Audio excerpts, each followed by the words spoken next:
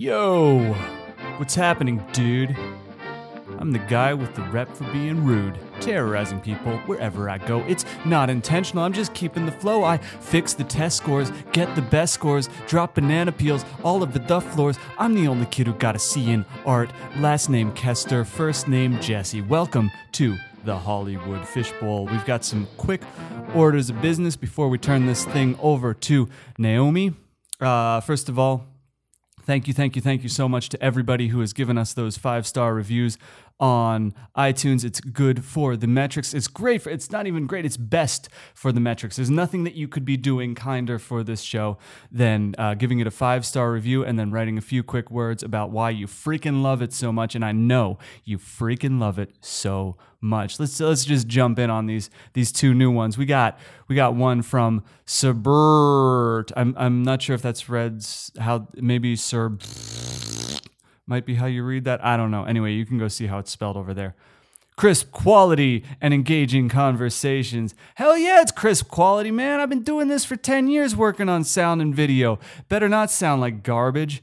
Sorry, I didn't mean to take offense at your compliments. Very easy to listen to and well put together. Very much like myself, well put together.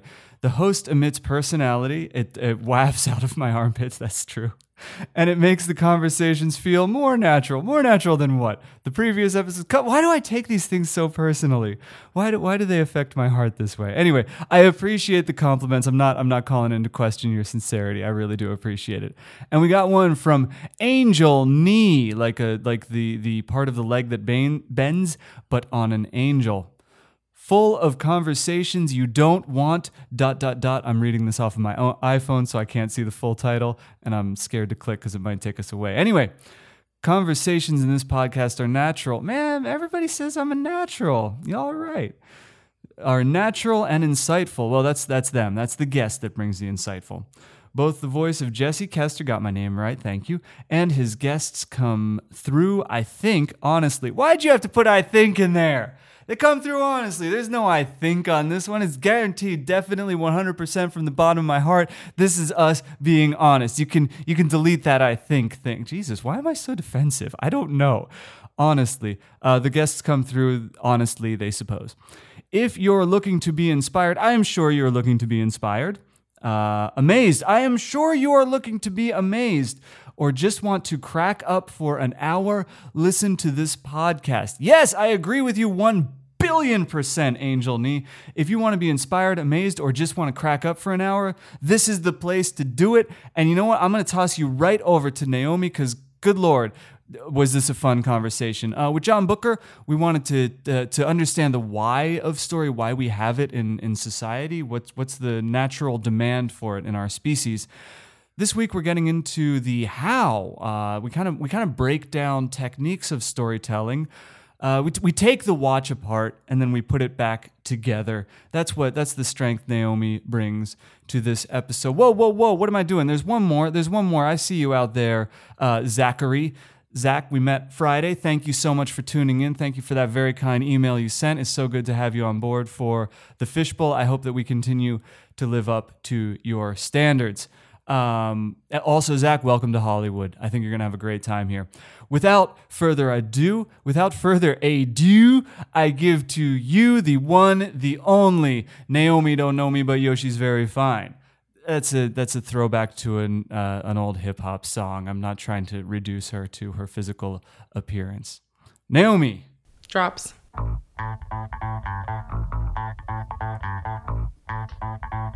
Morpheus is fighting Neo. Nailed it. Beautiful. Welcome to the Hollywood Fishbowl. My name is Jesse. I'm your host, and today I am joined by Naomi Beaty. Welcome to the party, Naomi. How are you doing? I'm good. How are you? And why on earth would we ever have you on this program? I don't know. I'm still not totally sure. Oh, come on. You can come out the gate hotter than that. You're an expert. You're wise. I'm here to talk about Save the Cat and screenwriting. Okay. See, that's all we needed. Yeah. Come on. Sell yourself. And Morpheus is done fighting Neo. Wow. Yeah. Cool. It's good for him. Good for both of them. So, I'm going to take umbrage right out the gate. Is that okay? Please do. I emailed you, asked for some example of how I could get to know you better. Mm-hmm. You said, listen to your interview with Mark Hames. Is that the correct name? The writer of Kubo. I listened to it. I learned nothing about you. Mark talks 98% of that interview. I thought you wanted to get a sense of like what kind of stuff I did for Save the Cat. So that was that. And I also said, don't feel like you have to listen to it either. I sent you other things as well. And I enjoyed all of them, but I can't complain about the other ones. So that's why I'm ignoring them. They didn't happen if I can't complain about them. So who are you? Well, I do a lot of work for Save the Cat, which is why I'm here. I'm a screenwriter, a script consultant, a reader. I read for contests and managers and producers and directors, whoever will give me scripts. So what does reading entail? Do you usually do coverage, or do you just read and say that's nice and call it a day? Well, it depends who I'm reading for. Sometimes it's coverage. I don't tend to do a lot of coverage anymore, just because I have more experience now. So I tend to do development notes for people, or if I read for a contest, then it's a little bit more like coverage. And what is the difference between coverage and development notes? Coverage is more, you've probably heard it referred to as like the book report on a script, right? It's a quick synopsis and then kind of the highlights of what's working and what's not working in the script.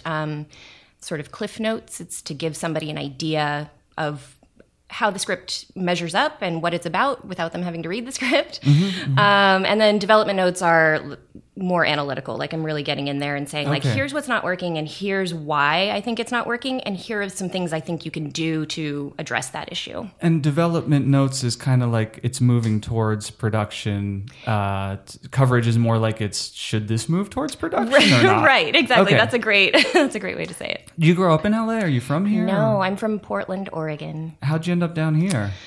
The lure of entertainment, really. I was in Portland. I was working for a commercial production company there. Okay. How long ago are we talking? Let's not put a number on it. Okay, I meant to say, don't you dare ever tell me how long ago we're talking. Yeah, it was over a decade ago. But I was living in Portland. I was working at a commercial production company, just sort of office stuff. But a lot of the directors that we worked with there that were commercial directors, they were also doing short films on the side, indie films on the side. Of course. And so that was my first exposure really to movie making. I didn't grow up on movies. I didn't know anything about filmmaking. Now this is sending me for a loop. What did you grow up on, if not movies? Books, reading. We had a big reading family. I was basically allowed to read anything I wanted to. Because what were the ones that stuck out when you were a kid, though? I loved Stephen King. That was my first love. And so I mean, my parents, they thought as long as I was reading, as long as I had my nose in a book, it was good. It was educational. So I read Christine at the age of 10 and then couldn't go into the garage for like 2 months afterwards. Yep. I read Carrie, Cujo, Pet Sematary, like broke my heart, so. I read, I think in 6th grade, it was Misery, and that blew my mind. Yeah. And then it blew my mind again when I found out what it was really about. Oh, do I know what it's really about? Oh, cocaine addiction. I don't think I knew that. Annie is cocaine. Oh, really? Yeah. Ruining his life and making him write things that are contrary to what he would be doing if he were straight. I didn't know that. See, I also had a very sheltered childhood, so even though I was reading all these things, I had no idea of the deeper meaning. Context is everything! Yeah, really. So I grew up on Stephen King and Nancy Drew. Have you ever met him? No. Okay, neither have I. No, but his daughter's name is Naomi, right? Yeah. Isn't that weird? We feel connected, yeah. Okay.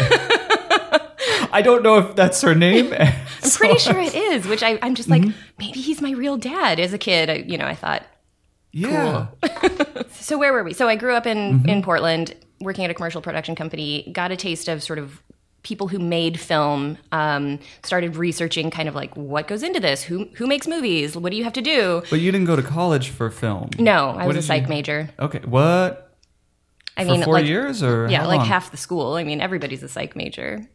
Is that like a metaphor, or was actually half the school psych majors? Yeah, no, it's just sort of like a general liberal arts education with a little emphasis on psychology. I thought psychology was like a medical field, not a liberal arts field. Not until you're like in grad school, and then maybe you're more focused. I took they're all fascinating classes because they're like abnormal psychology and things that happened to you as a child and stuff like that. So okay. So before we hit record, you're telling me your favorite films, and now it all makes sense. It all tracks. It all tracks. It all falls into place. Yep. So you graduate college in Oregon, and you stay there? No, I went to Arizona State. Okay. Went back to Portland. Why Arizona? What called you to... Because I grew up in Portland, which is rain 300 days out of the year. And then I was like, where should I go to college? Maybe anywhere someplace with sunshine. Yep. Yeah. So after working in Portland for a couple of years, though, and having that experience meeting people who were doing creative things, which I didn't really... My family was very, you should be a doctor, a lawyer, something stable and professional. And then I kind of got a taste of like people having creative careers and doing interesting things with their lives, I thought. Growing up, were you writing too or just ingesting the whole time? I was writing. Have you saved any of that? No, I don't believe a word you're saying right now. I'm pretty sure I think you're protecting yourself. There are things in boxes. I don't know where those boxes are. They're probably in my mom's basement somewhere.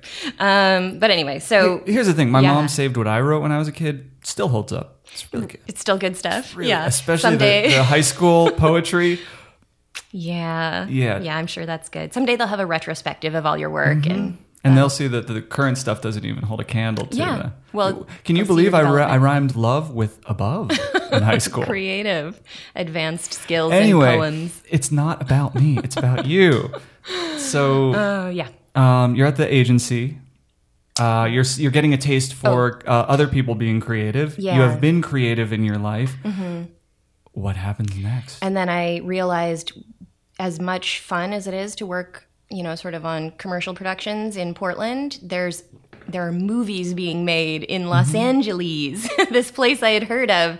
And so I was like, I'm ready for a change. So I just moved to LA and decided to try to work in the entertainment business. Now, when you got here, were you writing screenplays? Were you reading screenplays? Like, was that a format familiar to you or not really? It wasn't. And it was long enough ago that screenplays weren't quite as readily available as they are now. Yes. And so I tried to find some screenplays. I think I maybe bought some of those, the book versions that they sell at Barnes & Noble. It's like the screenplay in a bound thing, which is not quite the same.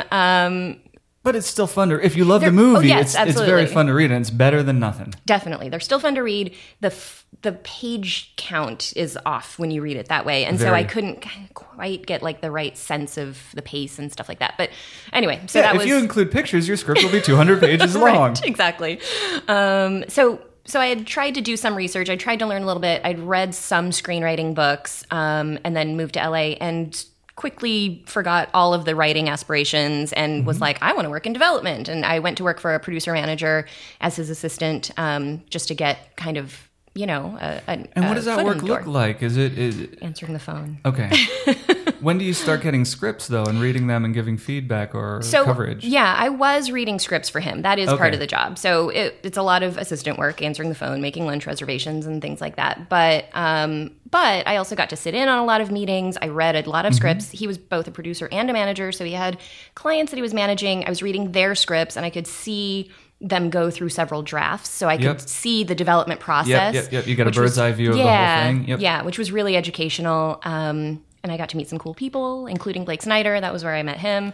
A little jealous there. I really like Blake's writing, and I missed the train, so I'm a little jelly on that one. And just a nice guy, genuinely nice guy.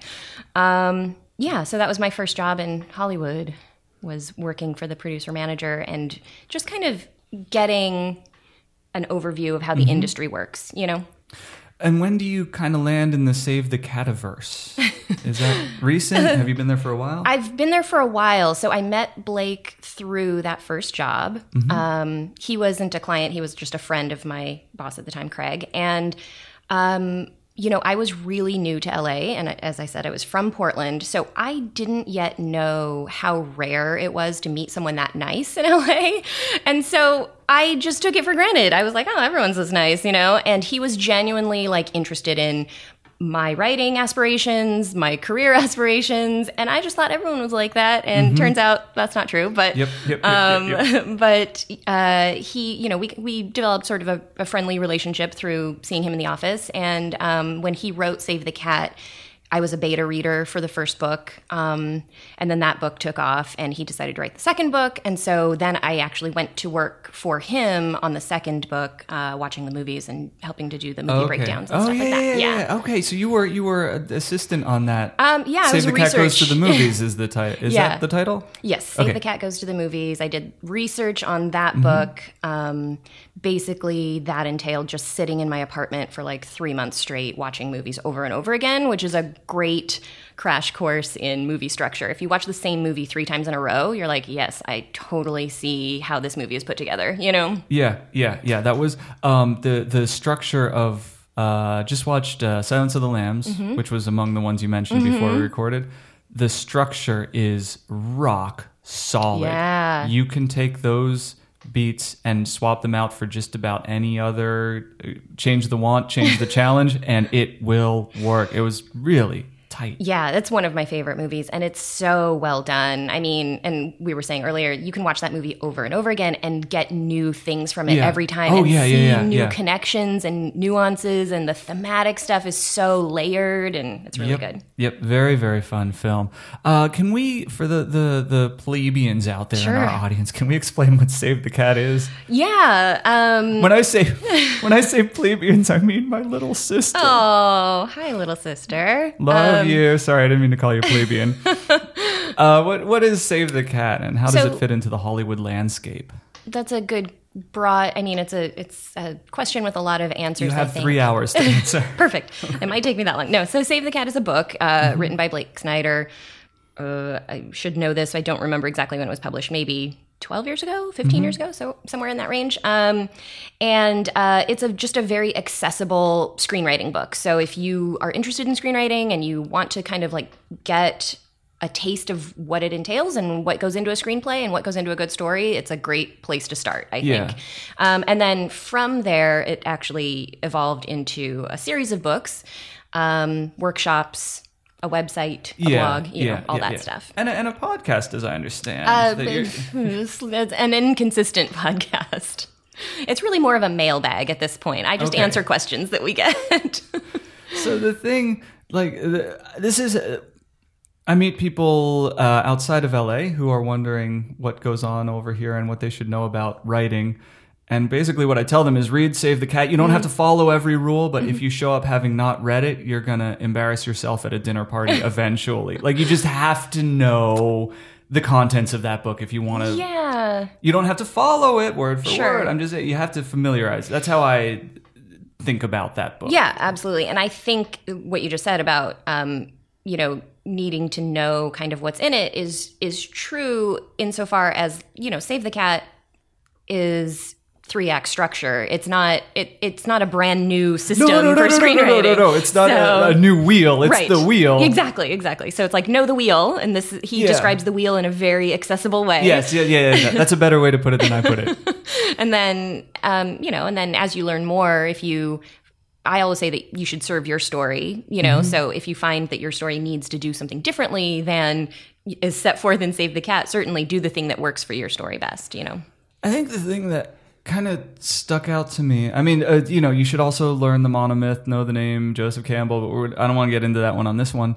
The way I think about it, the monomyth, the Save the Cat, all the story structure rules that I think beginners... not often, but all too often, love to say I don't need the rules. I don't want to know the rules. Those are for breaking. But it's the same as when you break down the parts of a story, why these different things happen, you realize it's as technical a process as focusing the lens or doing color correct. You can't just say, I don't focus lenses. That's the old guard who does that. It serves a purpose, a logistic purpose. Right, exactly. And really the parts of a story or the way a story is structured is so that you can convey the story to the audience in a way that they can receive it. It's like you need to orient us to the story. Otherwise, we're going to be totally confused and lost and also not care, So that's really what story structure does. And I've made a whole lot of bad films. You can, not bad, but you can make a new film. You can't make a new audience. Like you can break all the rules in your movie, but that doesn't mean anyone's going to get it. Right. Yeah. So that's why I do think that there is value in kind of understanding these technical parts of a story. So want to walk us through the basics? Sure. Let's actually scratch that. Okay. That sounds no, we shouldn't. terribly trite and boring. What I'd rather do is let's make it a game so that nobody falls asleep at the wheel.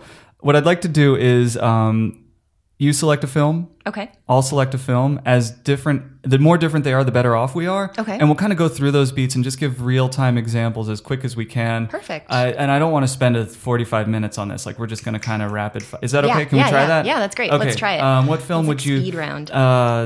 Do you want to do Silence of the Lambs or... I would rather do Taken. I feel like that's a very straightforward and easy... It's a simple story. Okay. I haven't seen Taken. Okay. Will I not have to see it after you describe it in such detail? You won't need to. All right. I'm gonna do another story about a loner on a mission. Pee-wee's Big Adventure. Excellent. Okay. And what's great is I haven't seen that movie in so long that it's like you're describing a movie to me that I also haven't seen. Ah, okay. I haven't seen it in entire days at this point.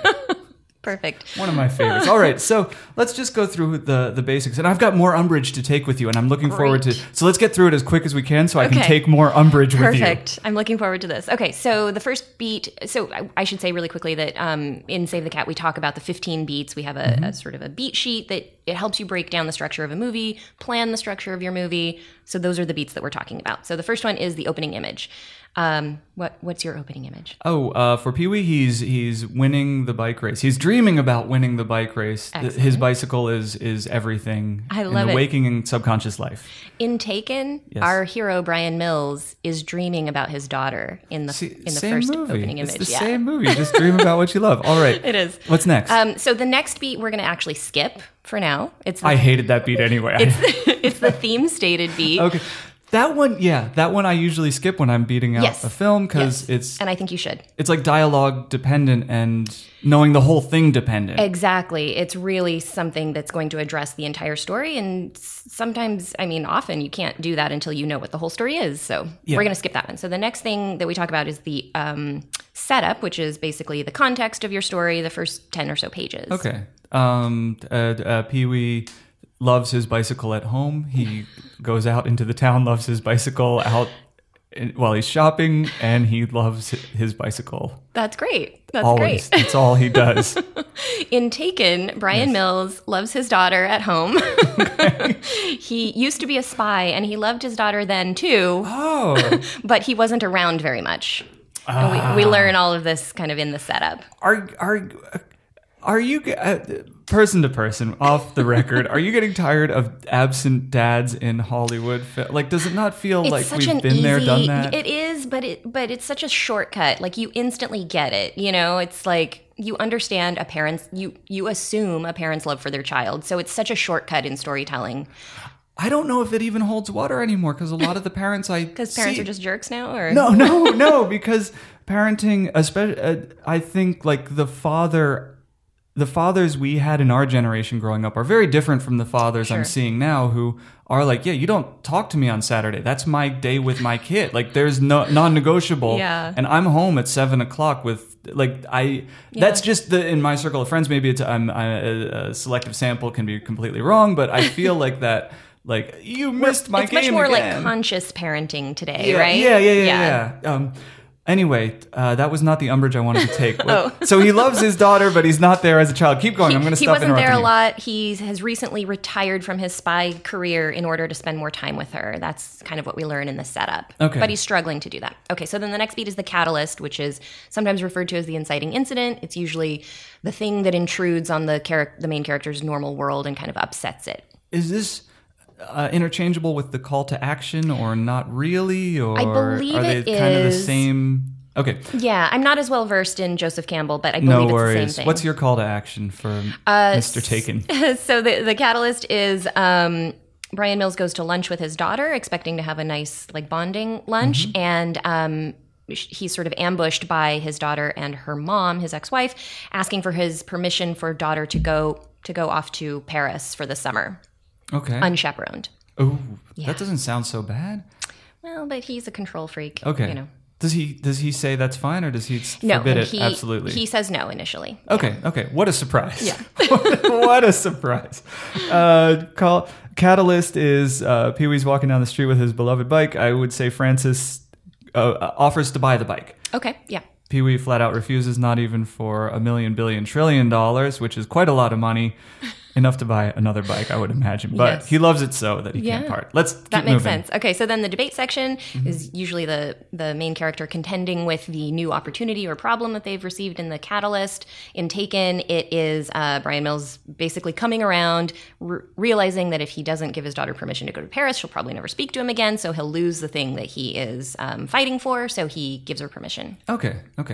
The debate for Pee-wee, I would jam the bike getting stolen in there, and then he tries to get it back through all the usual channels. He goes to Francis. Francis doesn't have the bike. He goes to the police. The police do not care because it's a bicycle.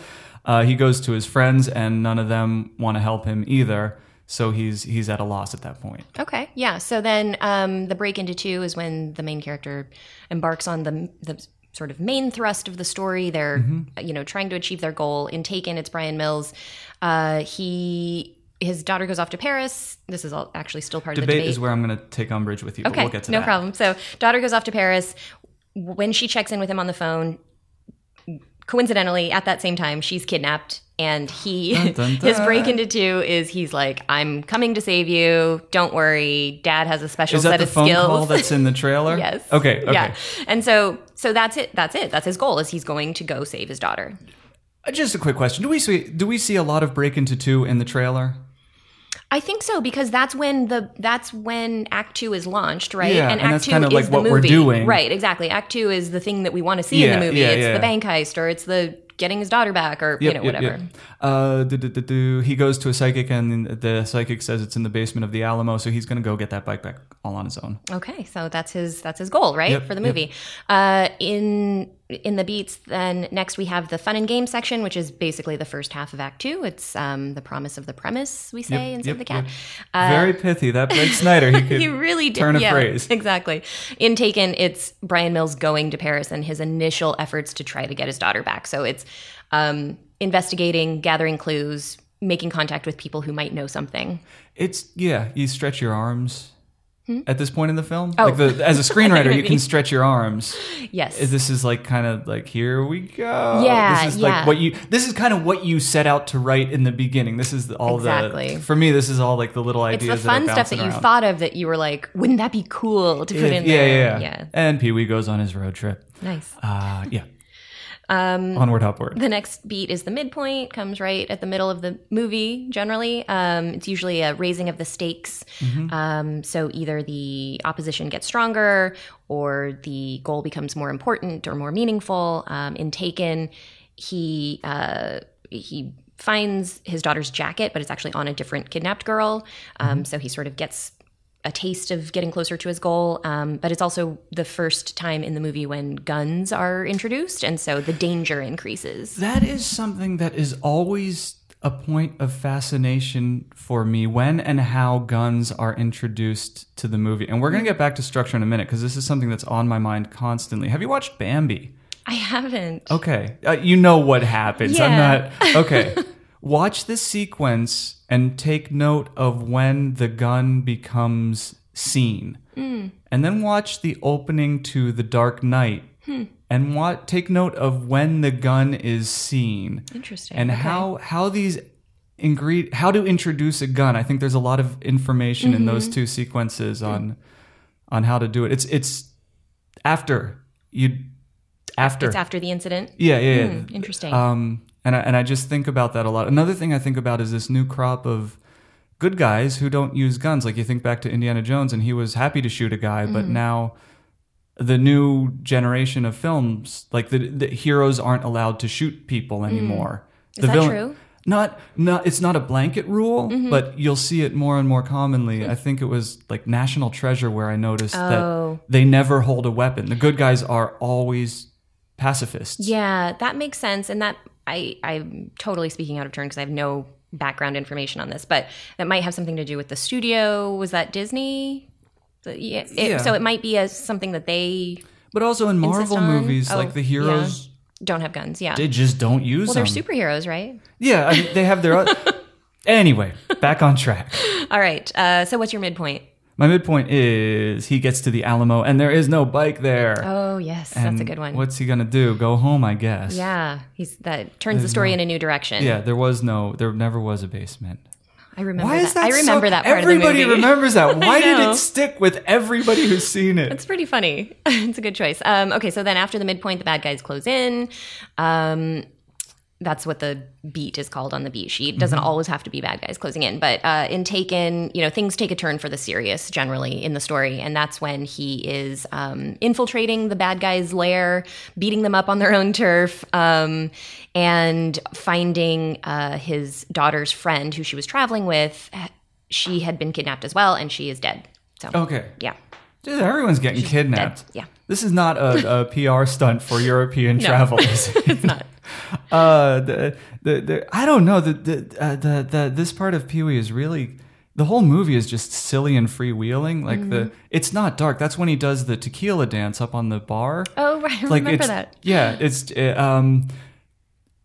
but anyway, they give him a bike. He drives the bike into a billboard and ends up in the hospital. So kind of, I would reckon that's a bit of an nadir. Yeah, and I think him getting injured is, it's his achieving the goal is getting harder and harder. Yeah. Now he's immobilized at this point. Right. So at the end of Act 2, there are a couple of beats on the beat sheet, and these might be harder to remember off the top of your head.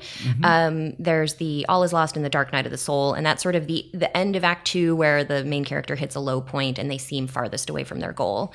In Taken, I believe it's when he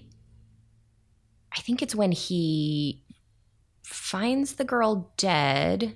So I might have covered that too quickly. And then he goes to his who he thought was a friend who was helping him. He goes to that guy's house, shoots the guy's wife in the leg, and gets new information to help him. The guy was not helping him? Apparently not. He was a double-crosser. Double-crossing dirty dog. Yes. But he does get new information out of that helps him embark on Act 3.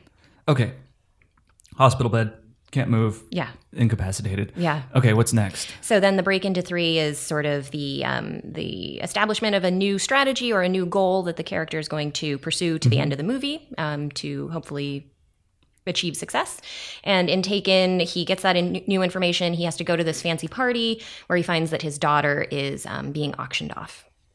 That's really dark. Yeah. I didn't know it was headed there. I'm sorry. That's I didn't really mean to bring us down. No, Here you brought Pee-wee and I brought Taken. That's so bleak. In the silly verse, there's the equivalent of that is he finds his bike is now in the possession of a horribly bratty child actor who is in one of the worst films ever made. So he has to go onto the set and steal it back from this child. So not quite, but in silly verse, it's pretty dark. It's a big challenge too. Okay. And we see the new strategy. So then to wrap up the beats, there's a finale and then a final image. Finale is sort of the big climax, right? It's the final push to achieve the goal or not. It's where the conclusion of the movie is determined, right? In Taken, he sees that his daughter is being auctioned off. He tries to get her there, but he doesn't succeed. And so then the finale sequence is when he chases her basically to the boat where she's being taken. Why didn't he buy her at the auction? He got somebody else to bid on her, but then he was knocked out before he could actually procure the daughter. So then he has to go to another location and fight the real bad guy. It's almost as if he was storming the castle and had to revise his strategy at the Hightower surprise. Exactly. Who'd have thunk it? Is more save for those that don't know, more save the cat. I think that's language. In like later editions that that's in the third book. I think. Okay, yep. So anyway, so he goes to the boat in this case and uses his skills to rescue his daughter, and then the final image is basically happy family reunited. Okay. He and his daughter have a good relationship. The finale is the backlot chase at Warner Brothers, which is just an explosive hell of a finale for the film. And then all of his buddies are watching the movie adaptation of the adventure of him getting his bike back, and he rides off with his girlfriend, Dottie. Aww. Now for my umbrage. Okay, umbrage, this is actually please.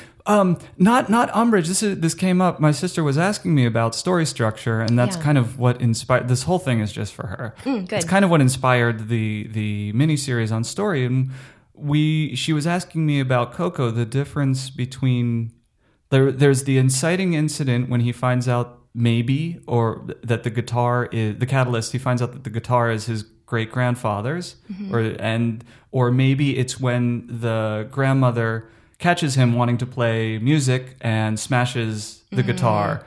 And this is what I wanted to take up with you, and you can take this back to the STC office. Okay. knowing that I'm right. And here's my point. Okay. I think it's the stasis equals death is one of the later bits of verbiage. Maybe that's book 3 or something. I think it's usually presented as debate and then little parentheses and in smaller font, stasis equals death and parentheses. Right. I think you ought to flip them so the stasis equals death, I think, is part of the debate section. Is that the part you're taking umbrage with? No. See, what I'm saying is that the debate. When you say debate, it sounds like an intellectual process primarily and an internal process secondarily. But when you phrase it as stasis equals death, it's it must be visual. Right. It just like the smashing of the guitar is really a stasis equals death moment that if he stays with his family, if he doesn't do anything, he will be a shoemaker until he dies and will never touch a guitar again. Right. The Matrix, if Neo doesn't do something, he refuses to call when Morpheus calls him on the phone, and then ends up with Agent Smith. Stasis equals death. His mouth will be shut and he will be infested with mechanical bugs that know his whereabouts. And it just always feels like the debate of should I, shouldn't I is, not as robust as the stasis equals death thing. So. Yeah, and this may be just a place where being pithy, breaks down or doesn't serve you well, because it's there are labels for each of these beats to kind of help you remember them, but they're not necessarily perfect descriptions of everything that could happen in that section. And some of the beats are sections, and some are just moments or scenes. In the debate section, that is one of the things that we talk about, like in the workshops, is that a lot of times what's happening in that section is the character is contending with what's at stake for them. So you really feel like, why do they have to do this? Why do they have to embark on this crazy journey? Because we need to feel it. We need to understand why they're going to do this. Otherwise, they just seem stupid, right? If they're going to take a bunch of risks for no reason, that's not someone we want to follow into battle. That's what I mean about the back, when that these are, it's just as technical as focusing the lens, that the hero has to say no, or else who cares? Like, if it's just what they do anyway, why would we care? And then we have to see why it's impossible for them to say no. Right. Because if we don't see why it's impossible, then it doesn't make any sense. They're insane, self-destructive maniacs who are doing things without thinking and without pressure. Yeah. So that's what I mean when I say it's technically imperative. Not imperative, but important. No, it is. It's and the technical stuff that you're describing, it's how do you... It's the technical skill of manipulating an audience's emotions. You know what I mean? It's investing us in the character. It's getting us on board. It's making us care about them and about the journey, and making us understand why they're doing everything that they're doing. Because I think when you lose that emotional logic in a story, that's when people go, okay, I'm going to switch the channel, or, turn on a different movie on Netflix, or, whatever. That's Silence of the Lambs. You never, ever, ever lose any emotional thread from anyone. Yeah. It was kind of like baffling how for all the gore and all the, intense, nuanced plotting, the twists and turns, the emotions are carried throughout really, like kind of twisted my head around. Yeah. And, it's so great because it's so much of that is built on the relationship between Clarice and Hannibal. Yeah. And you wouldn't think that relationship would be like the beating heart of the story, but it really is. Like, that's the emotional core of the story, Yep. And it's so well said. Hey, you heard it here first, folks. Silence of the Lambs is a good film. Go see it immediately. The reports are in. No, that even Hannibal Lecter, that he says, all I want to do is see a branch. And you get it. Like, you totally, you're with him. It doesn't matter that he eats people. Yeah. You want him to see a branch. That's such a fundamental thing that he expresses in that moment. Yeah. What's the point? Anyway, I've taken my umbrage. You're off the hook. Oh, I am? Okay, good. Yeah, you're fine. You're fine. Your umbrage is nothing. Do you get worse umbrage than what I'm giving you? What's the worst umbrage you've had to take in a workshop? You don't have to name names. No, I don't know if it's necessarily umbrage, but there, This episode is brought to you by the word umbrage, by the way. We get paid $5 every time it's said. No, it's anytime, I know. Anytime you're trying to learn something new and grasp new concepts, it can be a bumpy road. It's not always smooth sailing, right? So a lot of times in the workshops, the difficult points that you're working through are helping someone see their story sort of in a new lens or through a new lens. Because, sometimes you fall in love with things and you get stuck on them you think that they need to work this way. You can't do them another way because that won't let this thing work. And so sometimes it's just exploring, like, what is the story that you're actually trying to tell and what's the best way to tell it. So before any script I write will usually start with a line that pops in, a piece of dialogue that's so good it has to be up on the screen. By the time I get to draft 1, it must have been deleted. Yeah. It's always heartbreaking knowing, like, that's it. That's the whole reason this exists, and I'm killing it now. It's heartbreaking. It's really, really hard. Yeah, but you can still keep it as, like, your own personal touchstone. You can like put it on your bulletin board or something. I think the fear is okay. I think the addiction, let's go for addiction and then withdrawal. Okay. When you get, I don't know if you experience this, but when I get an idea that I like, there's like a dopamine rush in that moment. Like, it's the same as a drug-induced high. Totally. And that actually, for me, makes it difficult for me to sit down and write because I'm so excited about it that I want to walk around and think about it some more. Oh no, you start patting yourself on the back immediately. You're totally. Like, I thought that. Brilliant. Look at me go.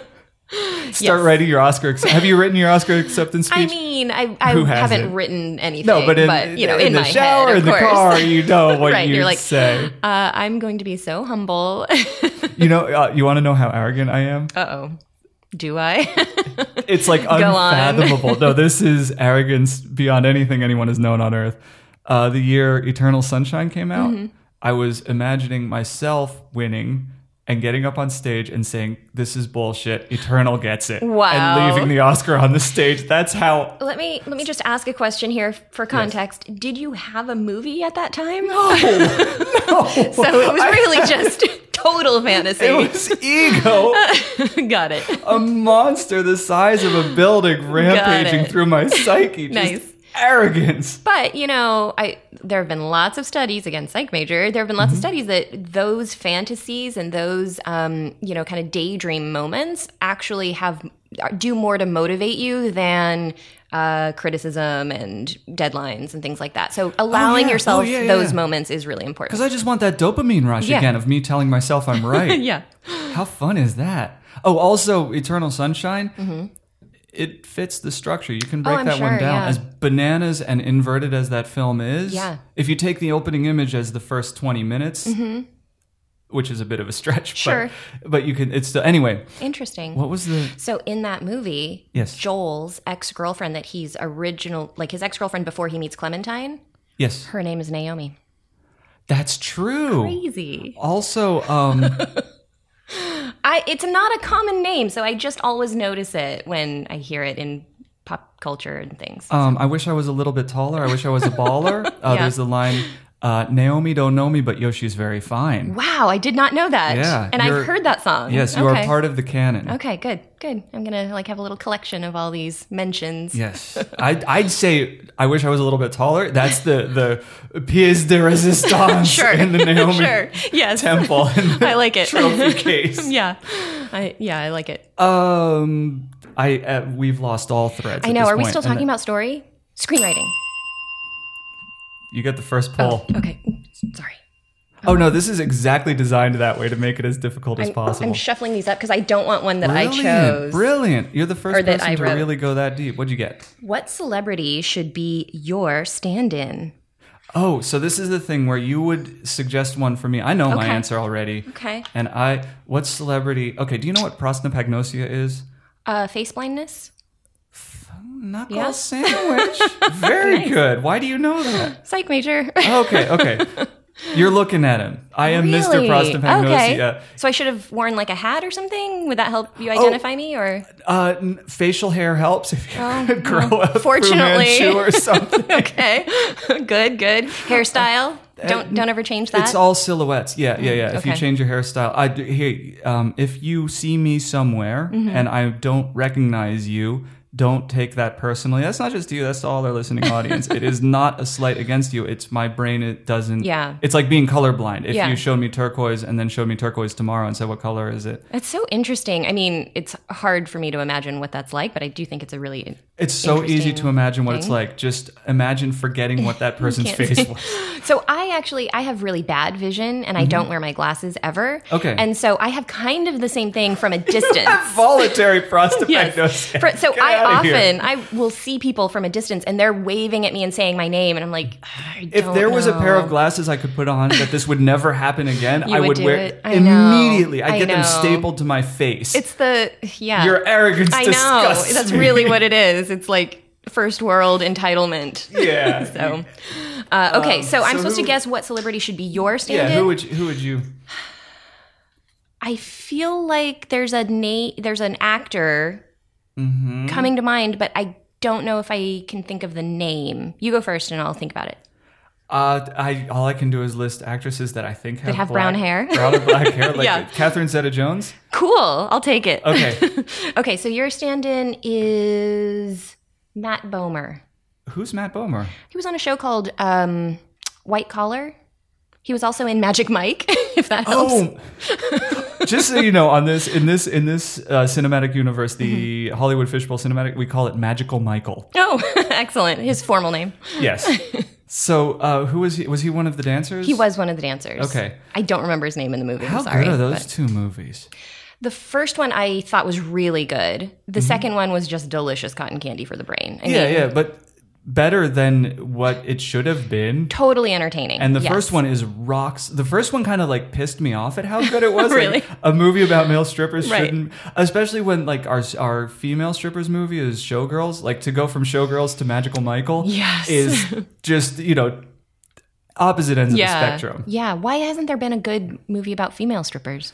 What was the Demi Moore one? Yeah, you should write that. Sorry, I'm so goddamn. You should write a really Look at you taking umbrage. Gritty drama about female strippers. Do it. Well, I'll get we're done recording. Go write and then write your Oscar speech. Well, hey, thank you for comparing me to one of the dancers in Magical Michael. There you go. I will take it. Usually, I get Steve Buscemi. Really? Yeah. I don't see that at all. More when I was younger. Okay. Like the buggy eyes. And more when he was younger, too. Like he's grown into a different type of person. Sure. And I've grown into a different type of person. But I'll take... What was it? Michael Bone? Matt Bomer. Matt Bomer. Yeah. I was thinking Michael Boner, but I knew it wasn't Michael. That's a different guy. Yeah, that was his character in Magical Michael. Aww. And who would you elect for you? For me? Yeah. Gosh, that's so hard. Oh, no, it's not. Who would you want to be you? Oh, who would I want to be my stand-in? Who would you want to be sitting in a chair looking up to you? Saying, I'm just here trying to represent your form. Somebody incredibly hot. I don't know. It's a supermodel? Yeah. Okay. There you go. I'm going to close my eyes. I'm not going to throw you under the bus today. Usually I go right for the guest. What is your signature big finish on stage? And you're allowed to ring the bell if you like. Yeah.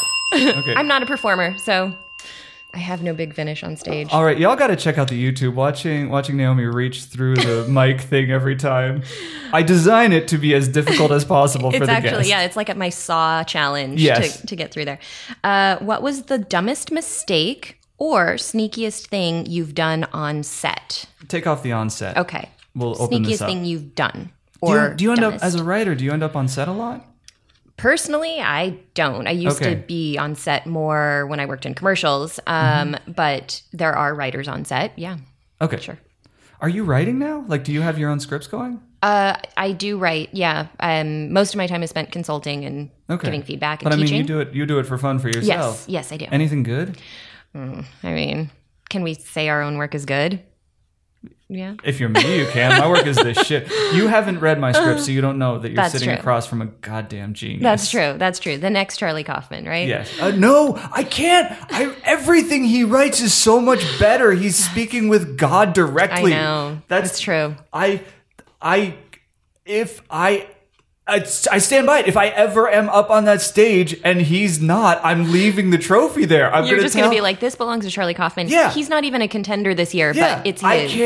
His writing is so freaking creative and good and off the map, but still right. Like pinpoint human heart accuracy with nothing literal most of the time. I've seen him in person a few times. I don't know him, obviously, personally, but I've seen him like on panels and different things. And he is such an anxiety-ridden person. I think that must have something to do with it. Like he just vibrates with anxiety to the point where it actually makes me nervous to listen to him speak. And I'm like, oh, there's a lot of stuff going on in there. So no. I'd rather experience it through 15 revisions and another director's vision. It's like, are you pulling the Band-Aid off fast? Or yeah. It's a little even after all that filtration, it's still kind of like too intense and raw. Yeah.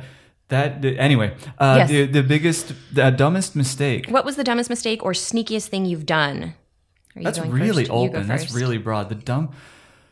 Oh, good Lord, I've done so many stupid things in my life. I know. Mostly I try to forget them. I'm going to go, I think I've done sneakiest on a previous episode, so I'm going to have to go dumbest. Oh, good Lord.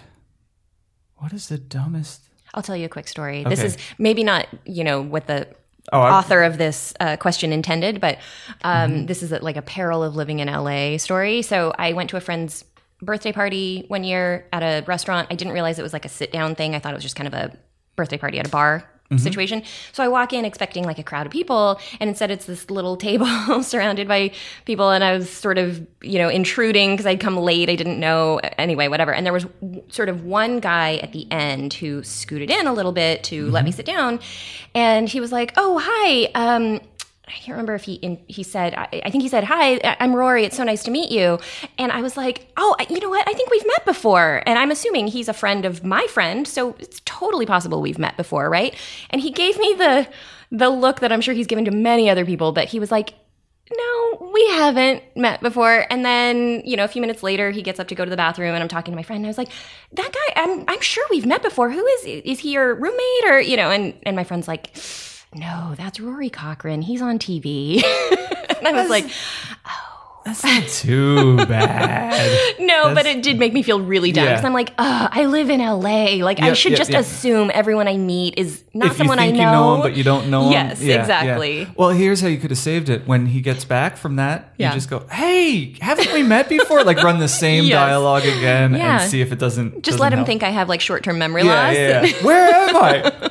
What day is today? Yeah, good cover. I'm going to guess the dumbest mistake I made. I was dating two girls, and their overlap schedule, and they ran into each other and totally knew what was. And they didn't know about each other before that. They didn't know about each other. Well, that's painful. Okay, that's not entirely true. They were aware of each other beforehand. But not only that you were dating them? No. Just as somebody who was in that circle over there and somebody who was in that circle over there. Right. And it was entirely my fault that those two circles, the Venn diagram, overlapped in one moment. Two very angry, unhappy people. How did that pan out? Did they take it out on each other or on you? I hate to answer that question because... You can ding the bell if you want. No, because... it's going to sound arrogant. They never took it out on each other or me. Really? They were just really well-adjusted human beings? Or so freaking in love with me that they couldn't. Got it. I see. Okay. What have we got? Well, let's be honest. How are you on social media? You dig it or you hate it? I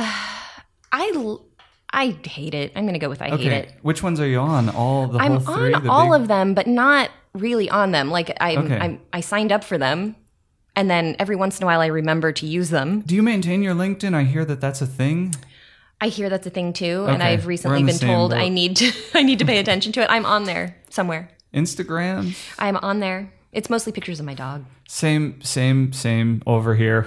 Not that into it because actually that's not true. I really like doing the Hollywood Fishbowl Instagram feed. Okay. That's very fun for me. I feel like Instagram would be fun if you have an eye and you're a photographer and things like that. Lousy with camera equipment, so yeah. No, I don't mean I'm bad at it. I mean I've got a surplus. Yes, it's everywhere exactly. I am. So that's like your medium. For me, I'm like, I take pictures with my phone and they don't look good, and So. Yeah. No, that's home is where the heart is, and that's where cameras are for me. So let's get out of that one. Neither of us seems too enthusiastic for one more. Yeah.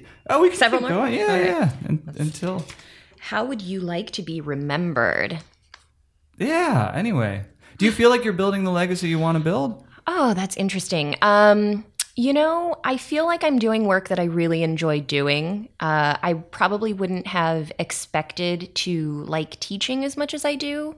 Isn't it awesome? It is awesome. It's really fun. Yeah, and I really like working with writers. My favorite part of writing is breaking story. And so I love helping other people figure out their story beats and what they're trying to say with their story and how to make it work and how to make it make sense. And so for me, that's fun. It's all puzzle solving, and I'm a puzzle nerd. So I was teaching in Japan and woke up with a smile on my face every freaking day, just running into the classroom to do it. It's fun work. It's really fun. I think if you get to talk about something that genuinely interests you, then teaching is fun, right? Especially, I was going to say almost the opposite. If you're talking about something that interests the students, once they start getting their own momentum and you've got you are the engine car, and then you just have a train full of coal cars all shoveling coal into the furnace at the same time. Right. The momentum you can get in a room full of creative people is invigorating, especially creative people who haven't yet been broken by Hollywood. Yes. By life in general. Although I will say I do really like working with writers who also understand the industry, because it's a different perspective on story.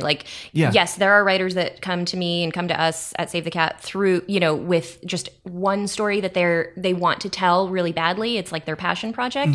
But then we also have students who love story and they want to be professional writers, and so they're actually learning the skills to they're learning how to put a story together in a way that makes it appealing to audiences, and and it's not just this one story they want to tell. They love all the stories and they have lots of ideas, so it's all fun for me, I think. I sense a difficult question coming. No, it's just it's an ephemeral one. It's like the idea of jumping genre. It's the idea of jumping format, screenplay, novel, short story, a jumping intention.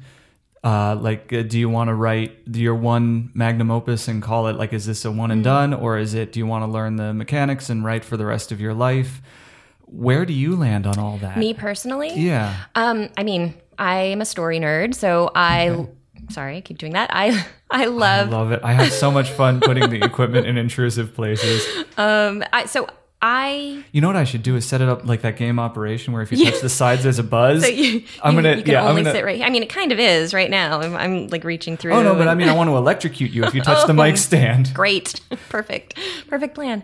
So I love story and I love learning about story. So I don't have the one story that I want to tell. I like figuring out the mechanics of all the stories. That's kind of where I come from, I guess. How about you? Do you have one passion project you want to tell and be done? The fun for me right now is I'm working on three. I've got working on three kind of simultaneously. One is a coming of age drama, one is an outer space sci-fi, and one is a junior detective story set in suburbia. Nice. So that would be totally right up my alley. Which one? All three of them? Of course. I'll send you the treatments tonight. But no, junior detective story in suburbia. Really? That gets my antenna up. What is it about that format that's so I grew up on appealing? Nancy Drew, so I love detectives and mysteries. And I just think setting it in suburbia is an interesting. You could do a lot of things with that, and I don't know what your intention is, but I think you could make it really kind of underbelly of suburbia and kind of the dark, stuff, and it'd be really cool. Well, how dark could people die in the Nancy Drew universe? In the Nancy Drew universe? I don't think so. Okay. I don't think so. Or if they did, that was what she was investigating. It's an off-camera death that happens at the start of the story. Okay. That's one of the big things is that this one is very much a world where death happens. That that it's something that the junior detectives are realizing is an imminent threat. Yeah. And I love that because, I mean, how old are your protagonists? I'd put them at 13-ish. That's great because that's when you're kind of at that age where you're realizing like life is a real thing and the world is a real thing. Like you're less protected. You're kind of like feeling yourself out. And you're also wanting to get out there on your own. Like you start to get hungry for a not home life. Have you written a junior detective story? I haven't. But genre-wise, it sounds like you like to explore sort of... That was the point I was making, is I'm trying to figure out, like, can you write in multiple genres and still be a good writer? Or should you stick to one genre? That's the thought experiment. I think so, too. I wouldn't be doing this if I didn't think so. Yeah. But that's kind of the experiment is, can I write 3... rock-solid screenplays that are fun to read that have no overlap in genre. Yeah. But then I find out that they have a lot of overlap in themes. I was just going to ask that. Do you find yourself exploring the same themes in each screenplay? Yeah, I think we all do. To the point that if you strip the plot and just talk about the questions we're asking, it's the same question. Yeah. Which... Like if you watch Aliens and Terminator 2 back to back, it's the same questions. It's like, what does it mean to be a mother? Protecting a child who's in a world more dangerous than she imagined. Same exact movie thematically. And I think that's why a lot of movies can, even if you don't necessarily like the genre or the actors in it or whatever, if it's asking questions that are interesting to you, if it's exploring themes that that resonate with you, you can still like that movie and enjoy watching it, even if you're like, well, I don't typically like action movies, but this one was really good for some reason. Yeah. Next question. What have we got? All right, this is one of my favorite segments, if not my absolute favorite segment. This is guest host. So what we're going to do, my wife has been sitting on, she's in Japan right now. Can't come out here. We're going to get her up on like a Skype uplink thing. Okay. And you're going to talk to her. How's that sound? Great. We've never met, so You've never met her. This is actually my wife, Swinky. Okay. 手らぎが目が黄色ヘッドデカデシセンティミリマイクロナノピコベントアト Everybody now hold somebody and tell them that you love them. I love you. Lift your hands together and praise the Lord. Right. Wow. That's just the song we play while we're making sure she's online. That's the song that if you ever wonder about the metric system, that's how you remember it. Oh, that's what all that was. Got it. So hey, Swinky, how you doing? Hi, thanks for having me.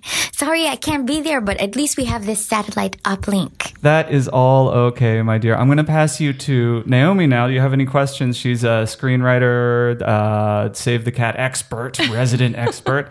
Here, I'm going to pass it. Naomi, it's all yours. Great. Hi. So, how's your life?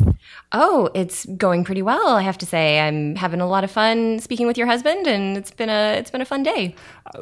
Can we go bigger than that? How's your life? How's my life? Not your morning on a Thursday. It's really enjoyable. I hang out with my dog. I write all day, talk to screenwriters all day, work on screenplays. So it's fun. It's good times. Not bad. Where do you want to be in 5 years? Ooh, the big one. 5 years. I would like to be standing on stage at the Oscar ceremony saying this statue should really should really go to Charlie Kaufman. Get out of here. You're interesting. Well, thank you. What's your dream? What do you really want? Gosh, last night I had a dream that I called 911 and it totally didn't work. It went to some random guy who was like, yeah, that's not the right number, but you should try that again. Maybe you'll get some help.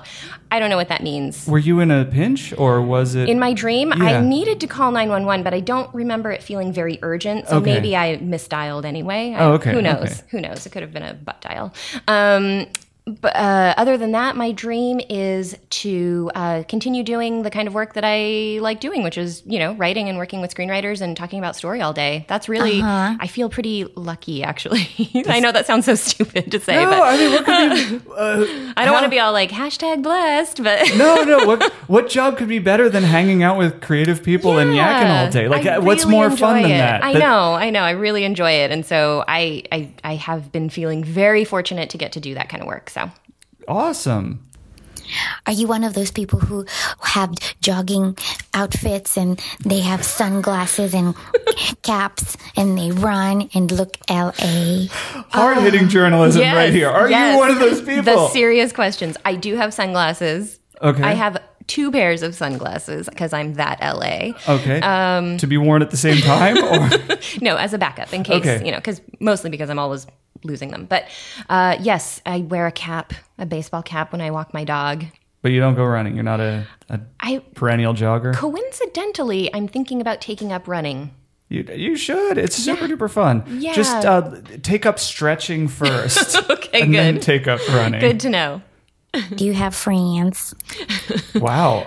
Real friends. Ooh. Friends who support you and listen to you when you're sad and celebrate with you when you're successful? Yes, I also feel lucky to have some real friends. Actually, Awesome. my best friends are both from high school, but they both live here in California now. Okay. So Did they come down after you or before? One before and one after. I don't know. We've all been all over the place. But yes, so we're all here now in Southern California. So we get to see each other That's somewhat beautiful. frequently. Yeah, it's really nice. I am so far from the friends I grew up in high school with. I am a little jealous. They're East Coast, right? Yeah. All in Pennsylvania. Mm. And your wife Can you ring the You just cut her off. Sorry, Swinky, finish that Can you ring the thought. bell? I would, but I'm not there. You know I like ringing bells. All right, I guess that's the end of this segment. Oh, is she done with me? Yeah, Wow. just ring the bell when she says that you got to ring the bell. You Got got to it. ring the bell. Well, it was- Bye, love you, bye. Okay, well, she's out. I feel like she was bored with my answers. Maybe I wasn't entertaining enough over satellite uplink. I think you were good. I think she just has a limited response Got it.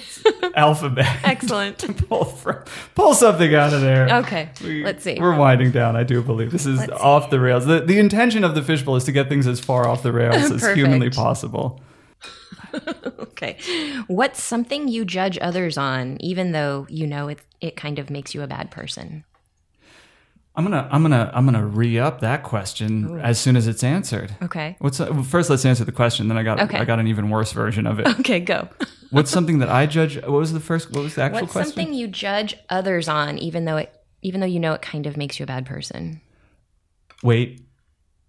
Yeah, It's totally. that does make you a bad person. No, it does. I know that. I'm answering it honestly. And here's the thing: is it's absolute hypocritical bullshit because my genetics, it's like off the radar of things I have to worry about. Really? Me too. We metabolize like hummingbirds in my family. Oh. So we go the other way. okay. See, that's the thing is I won't ever. You'll never have to have that problem. But I can walk down the street and be like, you get it with the program, loser. Yeah, I hear ya. It's totally hypocritical, and it's on me. Big of you to admit that, though. Well, that's the thing. We're the locked question. in. I've got to ring the bell and look like a coward, Yeah. which is not as bad, but also bad. Anyway. For me, it's whether or not people like dogs. If they don't like dogs, I'm like, well. I have a theory, and you can disagree with me if you want. And you can tell me that you don't like dogs. No. I love dogs. Okay. This is an ongoing battle. My wife is cats. Same way. Like she just loves cats, and she can't understand people who. I don't love cats. I don't get it. I've never seen it. But I do like dogs. Here's my theory is that this is not even a theory. This is just how I interpret the world, and it could be wildly inaccurate. But anytime somebody says something about their dog, I just assume that they're talking about themselves subconsciously. Like if you were to say like, oh, my dog has trust issues, that's like you have trust. Wow, I'm gonna have to be really careful what I say about my dog from now on. So what would you say about your dog? Like how I mean, generally, I just think what's he's your dog's amazing. name? Can we take this out of the realm of Sure. theory? His name's Steve. Steve? Yeah, and I I think he's hilarious. So perhaps that's What else do you perhaps I need to like examine myself a little bit here. What else do you think about Steve? I think he's really funny when he does things that look human. You know? Okay, that's a little dog specific. There's no way to I also imprint think that on you. He thinks he's very brave, but he's really afraid of a lot of things. See, now that's exactly like I would say that is 100% you totally. projecting on your dog. I think dogs are a blank slate. Like they don't have emotions Sure. except for hunger and not hunger anymore, Right. which we translate as unhappy and happy. Right. But no, when people are like, Right. my dog is brave on the surface. Okay, but can I just tell you that Yes. I have objectively seen him be afraid of things that he doesn't need to be afraid of. A few weeks ago, the smoke alarm warning signal went off. It wasn't even the alarm was going off. Just the beep to tell you that the battery was low went off when I wasn't home. He couldn't handle it, and he Hawaiian punched his way through the back door. There was a dog-shaped hole. Are you kidding? Took off. How big is he? Come on. He's 60 pounds. Okay, that's pretty big. You don't need to be afraid of, like, it's a beep. It's a one beep. Come on. Wait, it beeped once or it beeped repeatedly every minute? Once, like Or every 5 minutes. Okay. Yeah. That would drive. I was only gone for like 30 minutes. Have you not heard of water torture where you just drip like a drop on someone's forehead every 30 seconds? But really, I mean, he made it through the blinds that go all the way to the floor, the glass back door, and the screen door. Did you snap any photos of this fiasco? I did, and then I didn't keep them. But it seriously is like the worst. I didn't know what when I got home, I thought somebody broke in, and then I realized he wasn't there. That somebody I was broke out. And I was like, why would somebody break in and just steal my dog? That's so weird. Here's a completely unrelated story that's only a little related. Is I was living in this house down in Asheville, North Carolina, with two other roommates, and we had a VCR. And one night I left the door unlocked, and the two roommates were out on tour. They had a band or something. Anyway, someone didn't even break in. They just walked in the front door, took the VCR, replaced it with like a 10-pound bag of cat food, and then walked out the back door. Oh my gosh. Wow. So that's... Do you think you came out ahead in that deal, or? No, because I was watching a lot of movies on that VCR, and I cannot watch a movie on a bag of cat food. I feel like today, though, if someone traded you a VCR that's like a mad profit. That's crazy. Yeah. So yes, you project your own emotions. Probably. I think you put up a brave front, but actually feel. Do you feel fear? Oh, what of is course. it? Where Who does it come doesn't? from? Come on. Come on, let's talk personal. Where does yours come? I mean, it's probably exacerbated by living in LA and being like, surrounded by people who are chasing their dreams, right? Which is not a very secure path to choose in your life. So I'm sure there's a lot of it that comes from that. Like I didn't go into the traditional fields that my parents would have wanted me to. And so everything's a little bit of a gamble here, But do you feel like you're catching up to your dreams? I feel like I'm doing the things that I want to be doing, and the reason that I feel lucky in what I do is like I can pay my bills doing the things that I enjoy doing. Yeah. So for me, that's a win, But there's always that fear of like, what if it all ends tomorrow? What if I never have another student? What if you know what I mean? But are you going for vertical movement, or are you kind of keeping? Are you I'm not really going hoping for to hold any on to this station? This is I feel like as long as the longer I can keep doing the things I like doing and live, I'm good. It's all gravy. Stasis Equals death. Yeah. Yeah. Well, I am learning more and more every day. So. Yeah. Sometimes the journeys are internal more than external. Yeah. What was your level up question? Oh, the level up question. Yeah, you got to get the focus off of you. Just like my dog. What's something you judge others on even though you do it yourself? Oh. Wow. There are probably a lot of things. Watching reality TV. Oh, yeah. No, yeah. You're not off the hook on that one. Paying attention to celebrity gossip, bigger than that, let's see.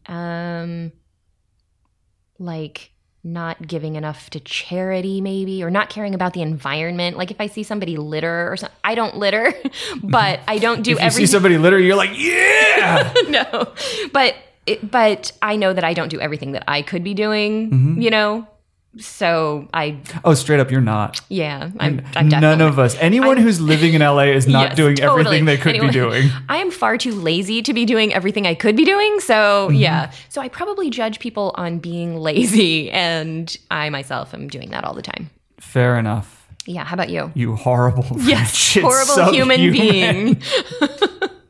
You disgust me. What's your thing? You thought of that question because you must have an answer. What is the thing that I always judge other people for doing? There's two things. And first is nuking conversations. Like if somebody's in a conversation and they say something just that you can't come back from, I'm tearing my hair out saying, why would you say that? But then when I am in conversations, this table, I love it. This is where I'm totally at home. But if I'm at a dinner party, my brain will immediately think like, what's the worst thing? What's the worst thing? What's the worst thing? Let's go for an abortion joke or something like to this person I just met 30 seconds ago, and they are the head of a development company, and I should really be trying to get. Why do you think you do that? Because it's funny to my brain. Yeah. Like my brain just thinks it's hilarious. So do you think you do it before you realize you're doing it, or you know you're crossing the line and you do it anyway? Mid-sentence. I'm just like, fuck, here we are again. Great, burning this one down. Wow. And it never works in my favor. Like you think like, maybe if I say something really provocative, they'll all... Well, you know what they say is if you can find somebody with like a common sort of point of view on the world, then you'll just be bonded forever. So maybe that's what you're looking for. Don't let me off the hook. This is not weeding out the small-minded. Got it. This is just nuking clean conversations. Got it. So what's the second thing? What was the other thing that I would have to say procrastination. But do you judge other people on that?